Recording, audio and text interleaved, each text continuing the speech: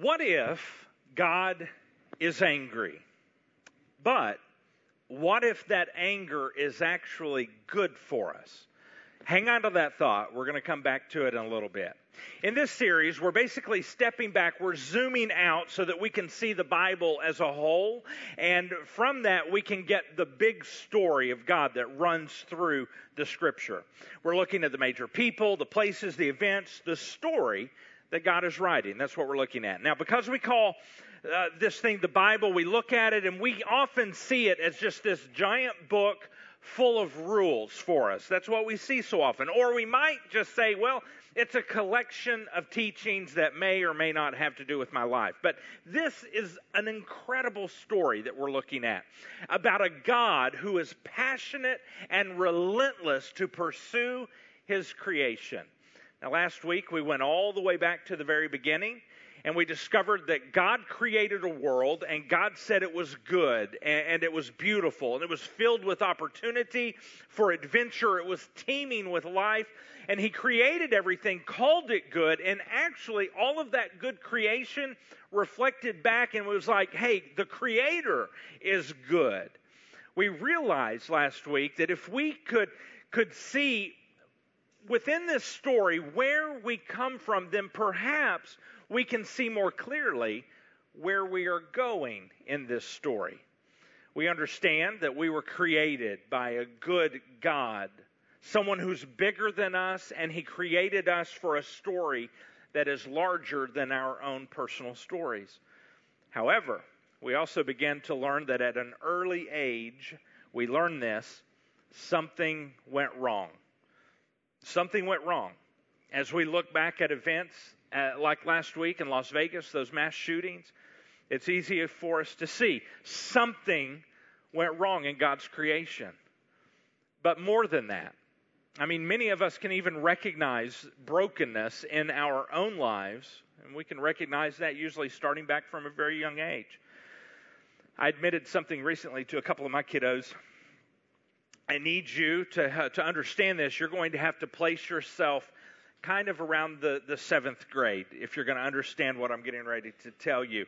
So think back with me. Place your mind at the state that you were in as a seventh grader, sitting in church as a seventh grader. Now, when I was in church as a seventh grader, we always sat down towards the front as teenagers. We would sit in one giant gaggle of teens kind of down in the front because it was kind of exciting. It was an exciting place. Exciting things were going on, and we had an exciting student ministry. It was kind of fun. We liked it. We sat down in the front. Now, I was sitting down there this particular Sunday. I wanted to be engaged in what was going on. I wanted to, but sadly, this day, I was just bored out of my mind. There wasn't much mind there. Didn't take me long to get bored out of my mind. But I was bored. I wanted to be gripped by what was happening. I was not. Instead, I often found myself doing things like this. I would take the worship guide, and I would take my pen and fill in all the B's and all the D's, anything that was a closed letter, and I would fill it in. I worked my way all the way through the worship guide. Sometimes, if I was bored, I would count the lights. I would count those. Sometimes, if I was bored, I would count the lights reflecting off of the bald heads in front of me. I would count the bald heads. Sometimes I would just simply watch the preacher, the pastor, and I would watch for spitballs to fly out of his mouth while he was talking if he got a little worked up. Oh, there went one. That was a good one. Pew! I would try to see where it landed. But not this day. This particular day, actually, I wasn't doing any of those things. On this day, I was working on an art project. Specifically, it was an elephant, Dustin's there we go. It was very much like this. This was the beginning. I recreated this the other day for you at Starbucks. This is the beginning of that art project, and more specifically than an elephant, I was actually working on the rear end of an elephant. So the next picture will kind of show you how it's kind of developing. That's my art project. Very much like it was back in the seventh grade. I was trying to be very realistic for you. That's pretty much what it looked like. But then I saw a perfect ending to the rear ending of my elephant, and In my Bible, I had a bookmark, and I don't know if you remember the old type of bookmarks, just kind of a little plastic thing, but it usually had like this string, this thread cord coming off of it, and it had a tassel on the end, and so I thought, if I could just poke a hole in the rear end of my elephant, and I could thread this wondrously creative tail through, then that's kind of what it looked like there. Thank you, Dustin. That's what it looked like. That was it. And you see, that's the tassel for my bookmark. But this is what I did not foresee. Now, this is where it is critical that you think with me for a moment as a 7th grader.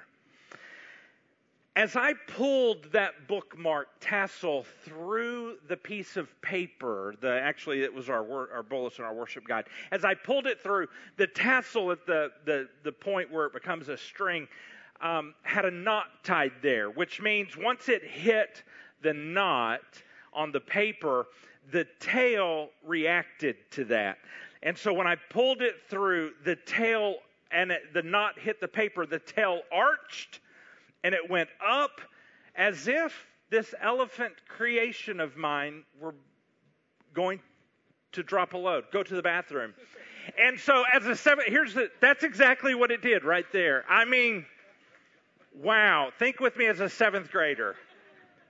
That's what happened.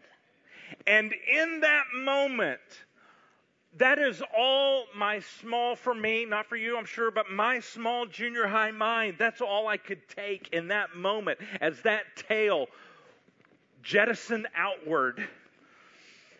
I began this giant, shaking, earth-moving convulsion. I was trying not to laugh out loud, so it was all being contained in my tiny junior high body, but yet it was enough for me to shake the entire 15-foot pew that I was sitting on. And I was trying to hold back these spurts of laughter. It was everything I could take. Every once in a while, they eked out, and it was audible. I was squeaking, actually, right about in here. It was horrible. I mean, I felt so bad. I was embarrassed. It was wrong. I knew it was wrong. I'm so thankful my parents actually had mercy on me. You know, mercy means I did not get what I deserved. I deserved to be punished for that. I didn't. They had mercy on me. And in fact, what my parents did give me was grace, which that means I got something that I didn't deserve. And they gave me grace. They gave me forgiveness for that. There is another aspect, though. Sometimes in life we get mercy. Sometimes we get grace. But sometimes we get discipline. This is discipline.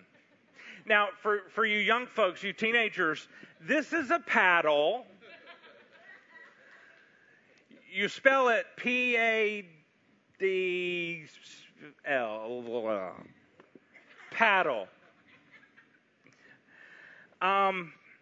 It's a broken paddle because the way it worked at my school, the behind it gets broken upon, then they get to own the paddle.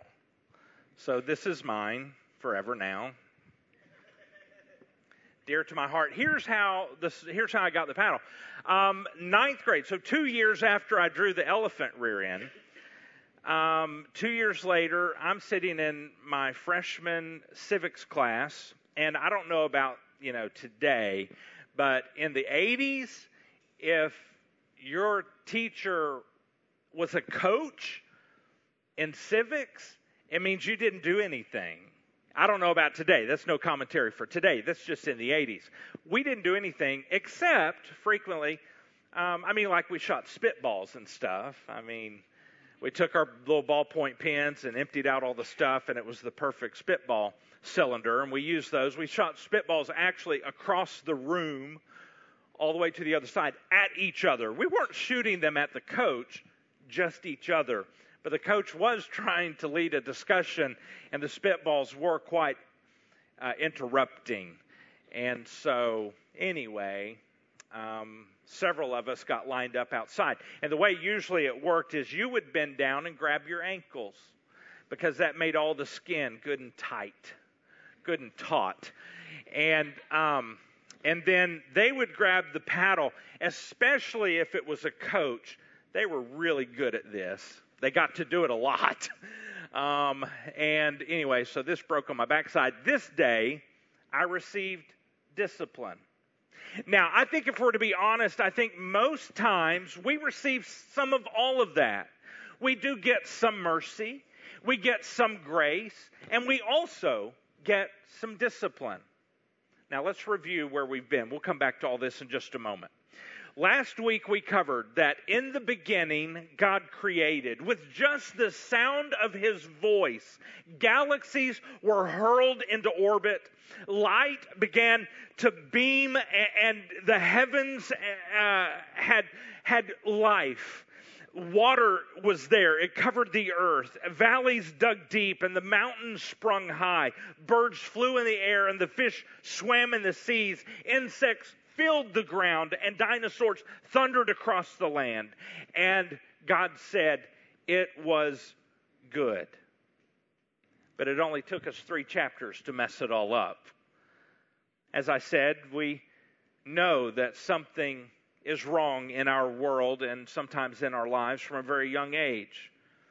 We look around us and there are hurts, there are disappointments, there's unanswered questions, there's tragedy and conflict. And we look at that and we can't see a purpose in it, and we can't see an explanation for it. And that might make us look around all of this and wonder if God even really exists. And if He does exist, how could He allow that to happen? How could He be good? We can't imagine how a good God could allow bad things to happen to good people. We cannot untangle all of that philosophical problem of the origin of evil in the world today. Now, this morning, we can't answer all of those questions, but we can perhaps discover this: when things broke in God's creation and why they broke. And most importantly, we can cling to hope in where we can find God in the midst of all of this brokenness, both then and now. So let's continue exploring this story. Surrounded by 4 rivers, God planted the garden. And in that garden, God placed man and He placed woman, and He marked them both by the image of God, their storyteller, their creator. God was present in that garden. They had community. It was perfect. And their life objective was simply this: a relationship with God. That was it. To worship God and enjoy Him forever. That was their goal. And God gave them free reign in the garden. He told them to go and just live. Have dominion. Go name the animals. Enjoy me. Enjoy my creation. And enjoy a relationship with each other. And then God gave them food to eat. Here's where we pick this up in Genesis chapter 2, verse 9. The Lord God made all sorts of trees that grew up from the ground. Trees that were beautiful and produced delicious fruit. In the middle of the garden, He placed the tree of life and the tree of knowledge of good and evil. These 2 trees specifically that God mentions here. One of these 2 trees represents the goal being this: a life breathed by God, a life eternal, a life of perfect communion, a life of wholeness. That was the tree of life. That's the goal. But then there's a second tree that really represents the obstacle, the problem. It's the tree of the knowledge of good and evil. Every character and every story that's ever been written or every life that's been experienced makes a choice. Sometimes, even the best characters with the best intentions confuse the obstacle tree with the goal tree. And in this moment, in this story, enter into the scene, for the first time mentioned, the villain, Satan, the thief of souls of men. He came crawling into the story on the ground as a serpent. And in this moment, he plants a seed of doubt into the mind and the heart of the woman by just simply saying, "Did God really say that?" We read it in Genesis chapter 3, verse 1. The serpent was the shrewdest of all the wild animals the Lord God had made. One day, he asked the woman, "Did God really say not to eat of the fruit of the trees? Any of the trees in the garden?" Okay, let's just hit pause for a moment. Let's think about what we're reading. You probably have heard this many, many times in your life, and we can miss how bizarre this actually is. But remember, something from today, at least learn this. Don't talk to strangers, and don't talk to talking snakes. If it approaches, just don't. I got this picture right here. I don't know if you can see it, but there is a copperhead that is extending from the left to the right, going right through the middle of the picture. That's a copperhead. Best friend in Malvern, he sends me a text. He's like, I killed a snake. I was like, hey, listen, you better not put that on Facebook because, listen, Facebook, it's illegal in Arkansas to kill snakes. So he looks up the law and he says, no. If it is threatening, you can. So then he shows me this picture. I don't know if you can see it, but right over here, right beside that, he's got a 9mm or a 44 or something, 45, sitting right on the snake. He was like, my snake was armed. I mean, it's okay. He was definitely a threat.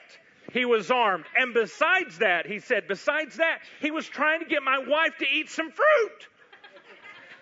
I had to kill him. I had no choice. I had to kill him. So anyway, the serpent in this story, he says to Eve, he says, did God really say that?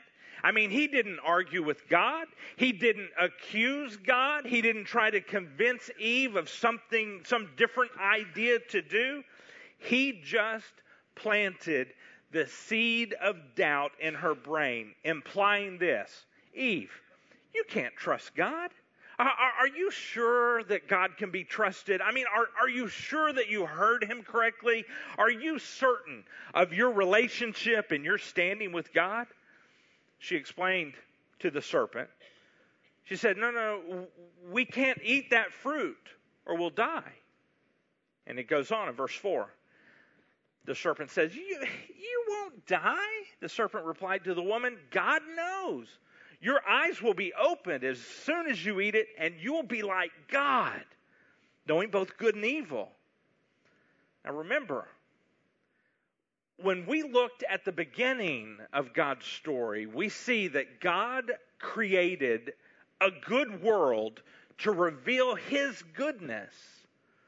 And here, in this moment, the serpent is causing Eve to question God's goodness. He didn't begin with temptation.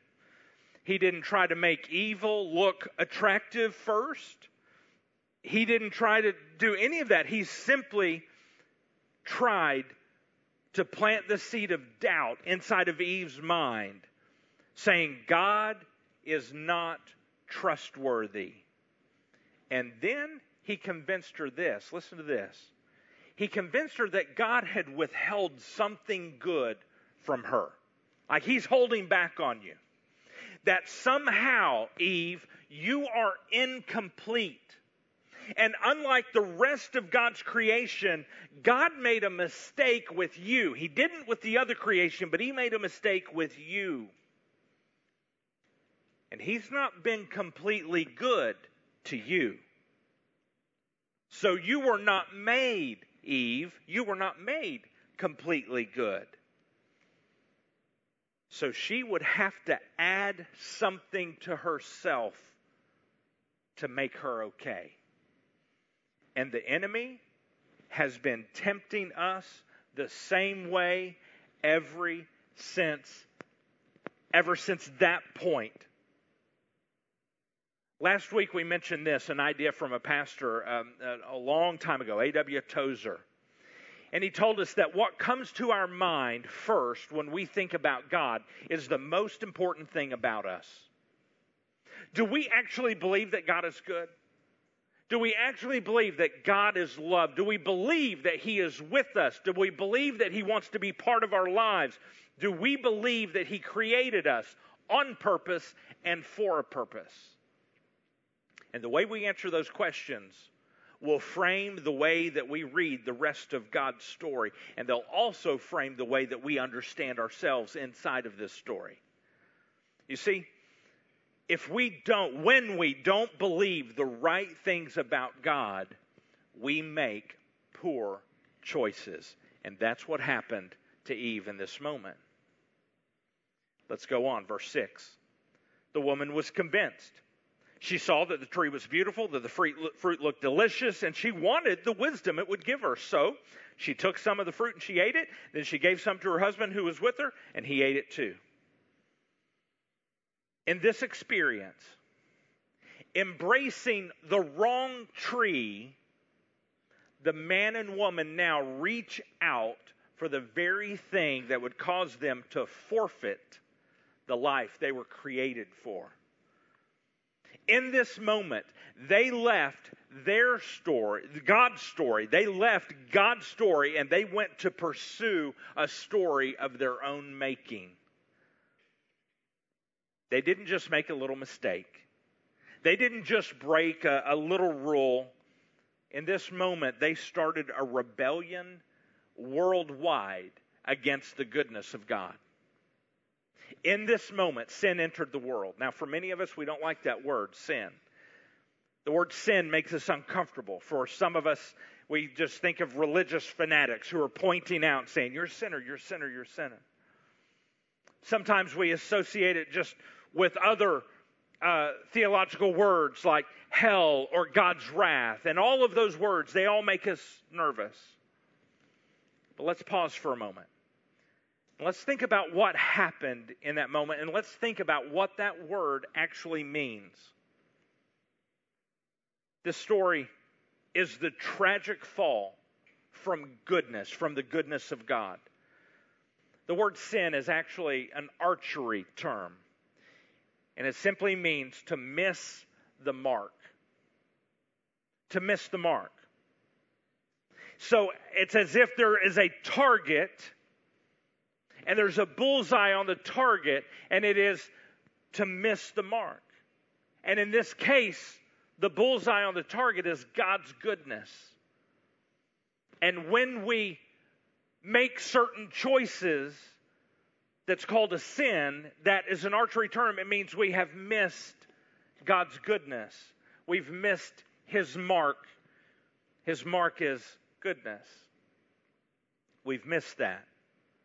There's another definition of sin that's helpful. It's this: sin is meeting a legitimate need in an illegitimate way. Meeting a legitimate need, a God-given need in an illegitimate way. You see here the woman, she felt the need. She wanted to be good. She wanted to be complete. She wanted to be in God's image. But she listened to and trusted the wrong voice. One moment of insecurity, one small decision, one thoughtless action, and she reached for the one thing that would result in her forfeiting paradise and perfection. And in that one moment, all hell broke loose. And then she turned and she gave some to Adam, who was standing with her the whole time, somewhere nearby at least. And he ate as well. He didn't complain. It wasn't, no, you shouldn't have done that. No, he simply ate. And in this moment, sin, missing God's mark of goodness, caused a separation between God and His creation. In that moment, everything broke. But God did not abandon His creation. In fact, the Bible tells us He walked to His creation looking for Adam and Eve. And when He found them, they launched into this chain reaction of blame. Adam blamed Eve. Eve blamed the snake. And then God begins to describe the new reality of their world that they would now be living in. For the next several verses, God explains the result of this fall. Sometimes these things, as you read them, they're called curses. But they really weren't so much arbitrary punishments that God's handing out because they did the wrong thing. These are actually more it's easier to understand as natural consequences of choices. The natural consequences that happens when creation is separated from their creator God. This is the natural consequence. He said, work is going to be more difficult for you, men. He said, women will have pain in childbirth. He said, now also the man and woman will have problems in their relationship with one another. And boy, did that all happen. In this moment, that was the birthplace of brokenness. Why do bad things happen in the world? Disease, war, anger, death, natural disasters, hunger, relationship, pain. Why does all of that happen? All of those things flooded into the world when it was ripped away from God by sin. And the world has been aching to be reconciled to its Creator since then. But the story didn't end there. In that moment of this greatest tragedy, we find a couple of very, very significant expressions of grace. Here's the first. Listen to this. Let me read this verse. We'll draw a couple out of it. Verse 20. The man called his wife's name Eve, because she would be the mother of all the living. And the Lord God made for Adam and for his wife garments of skin and clothed them. Now, there's so much. I mean, you probably have heard that, and we just passed right over it. So much packed into those two verses. First, let's look at this very quickly. I find it absolutely astounding that in this moment, Adam named Eve. Up to this point in the story, she's just been referred to as the woman. She's been referred to as woman because she came from man. But now she's made a horrible decision. And her husband also made a horrible decision. And they've been banished from paradise. They have brought what feels like this curse upon all humanity. And it is at this point that Adam pauses to give her a name. Now, Adam might have thought of any number of names that might be appropriate at this moment. And she probably thought of quite a few appropriate names for Adam as well. But when Adam named her, he did not name her for her sin. And he did not name her for her weaknesses or her flaws. Instead, in this moment, he named her for her potential. He named her Eve because she is becoming the mother of all humanity. In her darkest moment, he extended grace. In the darkest moment, he named her who she was created to be. He found this glimmer of goodness, this divine image remained of God, and he highlighted it. And in the midst of this darkness and this tragedy and this chaos, Adam named her not something that pointed to death, but a name that pointed to life. That was grace. But that's not the most shocking grace. The most shocking grace is found in that next verse, and it came from God himself. In verse 21, and the Lord God made clothing from animal skins for Adam and for his wife. Now, God covered their nakedness. He covered it. But before his grace could cover them, God had to unleash his wrath. Stick with me for a moment. I know we don't like to associate wrath and judgment with God. We don't like to think of God as being judgmental. We don't like to think of God as being angry. But what if in this moment God was angry? But he was angry at the right things. And what if God's anger ultimately is good for us because it makes a way for us to be rescued, it makes a way for our redemption? Understand this. God is not angry at you. He's angry for you. For the very first time in Scriptures, we see God's wrath manifested in this story, in this moment right here. Without God's anger and His wrath, there would have been no covering, no clothing. Listen, those animal skins had to come from somewhere. Something had to die for God to have those animal skins. Last week, we celebrated life, the life that God created. This week, sin entered into the world, into God's story. And this week, God's wrath is unleashed against part of that good creation. That animal that had to die was innocent. That animal that had to die was good.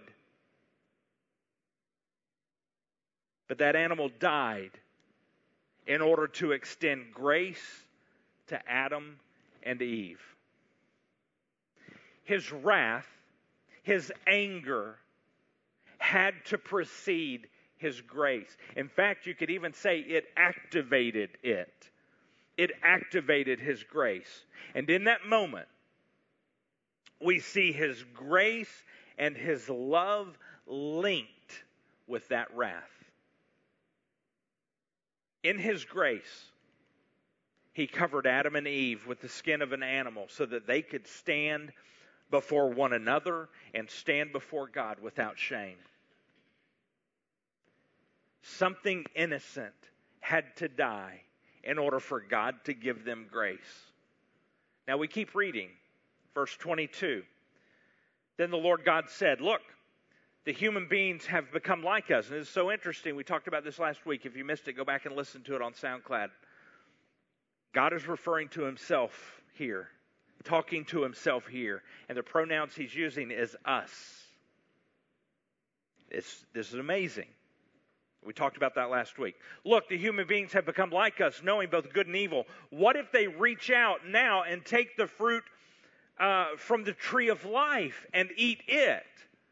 Then they will live forever. So the Lord God banished them from the Garden of Eden, and He sent Adam out to cultivate the ground from which he had been made. And after sending them out, the Lord stationed mighty cherubim, that means more than one, after he stationed the cherubim to the east of the Garden of Eden and placed a flaming sword that flashed back and forth to guard the way to the tree of life. Now, just as it seemed to be getting better, as God was extending them grace and taking care of their shame, He now boots them out of the garden. It seems like it's getting worse again. God kicks them out. And He chooses a couple of angels to stand there and to guard the gate like a bouncer so nobody can get in. In your Bible, it might even describe that section as paradise lost or as God's judgment. And again, we don't like those words because we don't like to think of God as being judgmental. But what if God was good and He was a fair judge who wanted to actually restore the good that He originally intended in His creation? And that's what we're seeing. God sends Adam and Eve from the paradise, and He stations some angels there to make sure they cannot re-enter. So we ask, was God punishing them? Did He not want them to have fun anymore? Did he? Is it like when you're a child and you're bad, a parent punishes you by taking away your favorite toy? Is that what's going on here? No. God did not abandon His creation. He didn't abandon Adam or Eve. He didn't stop writing His story. When they blew it, He didn't say, He didn't throw the pen down and say, it's over. You're finished. It's done. You've ruined it. No. The key to understanding this lies in the mention of this other tree, the tree of life. And here's why. God was concerned that if Adam and Eve remained in the garden, that they would also eat of the tree of life as well. And if they did, then they would live forever. Now that sounds good to us. Oh, they would live forever. That might make things better, right? Wrong. They would live forever in their current state, the state they were in, forever separated from God, hopelessly wandering this fallen paradise with no hope of redemption, no hope of reconciliation with their Creator. God did not banish Adam and Eve from the garden as a punishment, but instead He did that as an act of grace. Maybe God was angry, but maybe He is angry at whatever threatens those that He loves. If God had not gotten angry in Genesis 3, then we today would still all be hopelessly wandering around this fallen paradise, naked with no hope. And some of you this morning feel like that God is angry at you. You feel like you've messed up. You feel like you've done things that are unforgivable, or that you have fallen short what you know you should have done, or you have done what you should not have done, and that shame of all those actions, maybe it feels like anger to you. The weight of all of that, maybe it feels like you have been shunned from God and from others. I want you to know this. That is a lie. That is far from the truth. There may be, yes, anger there, but it is anger that isn't directed at you. It is actually anger that benefits you. God is angry at the sin and at what it does to us, to our lives, to the people around you. God is angry at that. God is angry at the sin that destroys the life that He has created you to live. Do you feel like that God is angry at you? Or can you begin to understand that God is angry for you? This snake may have outwitted Adam and Eve, but God trumps the snake. We find this little glimmer of hope embedded in the curse that God pronounces over the snake, the serpent, Satan. Here's what He says in verse 15. And I will cause hostility between you and the woman, and between your offspring and her offspring. He will strike your head, and you will strike his heel. Now, this sounds very cryptic, but listen to what is going on here in this paragraph. God is now hinting at a new plan that is in the works. The moment Adam and Eve blew it, God begins a new plan in His story, a new chapter that is inserted and changes the story. Inside of this message, God is hinting at this new plan. He's saying a day will come when the offspring of the woman will crush the head of the serpent or of the evil one. Someday, God is saying, somehow, I will send one who will ultimately and completely vanquish the enemy. You see, the story in this moment, when they blew it, the story was not over. The story had just begun. Spoiler alert right here.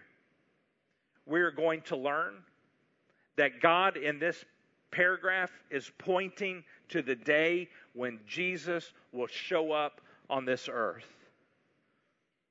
And while we see glimpses of His grace in the garden, we will see grace in human form in a few weeks as we see Jesus show up on the scene. And while we see wrath and grace show up together right here to demonstrate this perfect love of God in the garden, we will once again see grace and love and wrath all together when Jesus is on the cross. And we'll see that in a few weeks. But that's a story for another week. This is where we land today. God created a good world to reveal how good He is. Adam and Eve doubted the goodness of God. And in that moment, they traded paradise for a lie. And hell came to earth. Pain, disease, destruction, despair were all unleashed into this human history that we now experience. And all of us, no matter how old we are or where we've come from, we have experienced some of those things. And all of us are walking around with some unexplained hurts in our lives and unanswered questions about all of this. Genesis 3 tells us where we came from. Now, it does not adequately address all of the questions that we have in our life. No, it does not. But we can answer what might be the most important question that we are asking, and it is this: where was God? When all of this happened, where was God in this? And here's the answer: He was there. He was there ready to cover them. He was there ready to protect them and ready to now throw a new twist into the story that He is writing. He was there. And God is still here today as well. Right in the midst of the pain, right in the midst of your confusion and the chaos of your life, God is still here. He is still good. And God is with you. And when God is present in the equation, we can find His grace. Let's pray. God, while this story is history, we have inherited this tendency in our lives to leave your story and to pursue our own. And God, in all of that, you never left us. In fact, when everything broke, you immediately initiated a plan to reclaim your creation. Father, thank you for that. Thank you for not taking your anger out on us, but rather taking it out on sin and the evil that separates us from you. God, thank you for loving us enough to not give up on us. Thank you for allowing us to be a part of your one big story. And God, as we seek you this week, may we find you. Amen.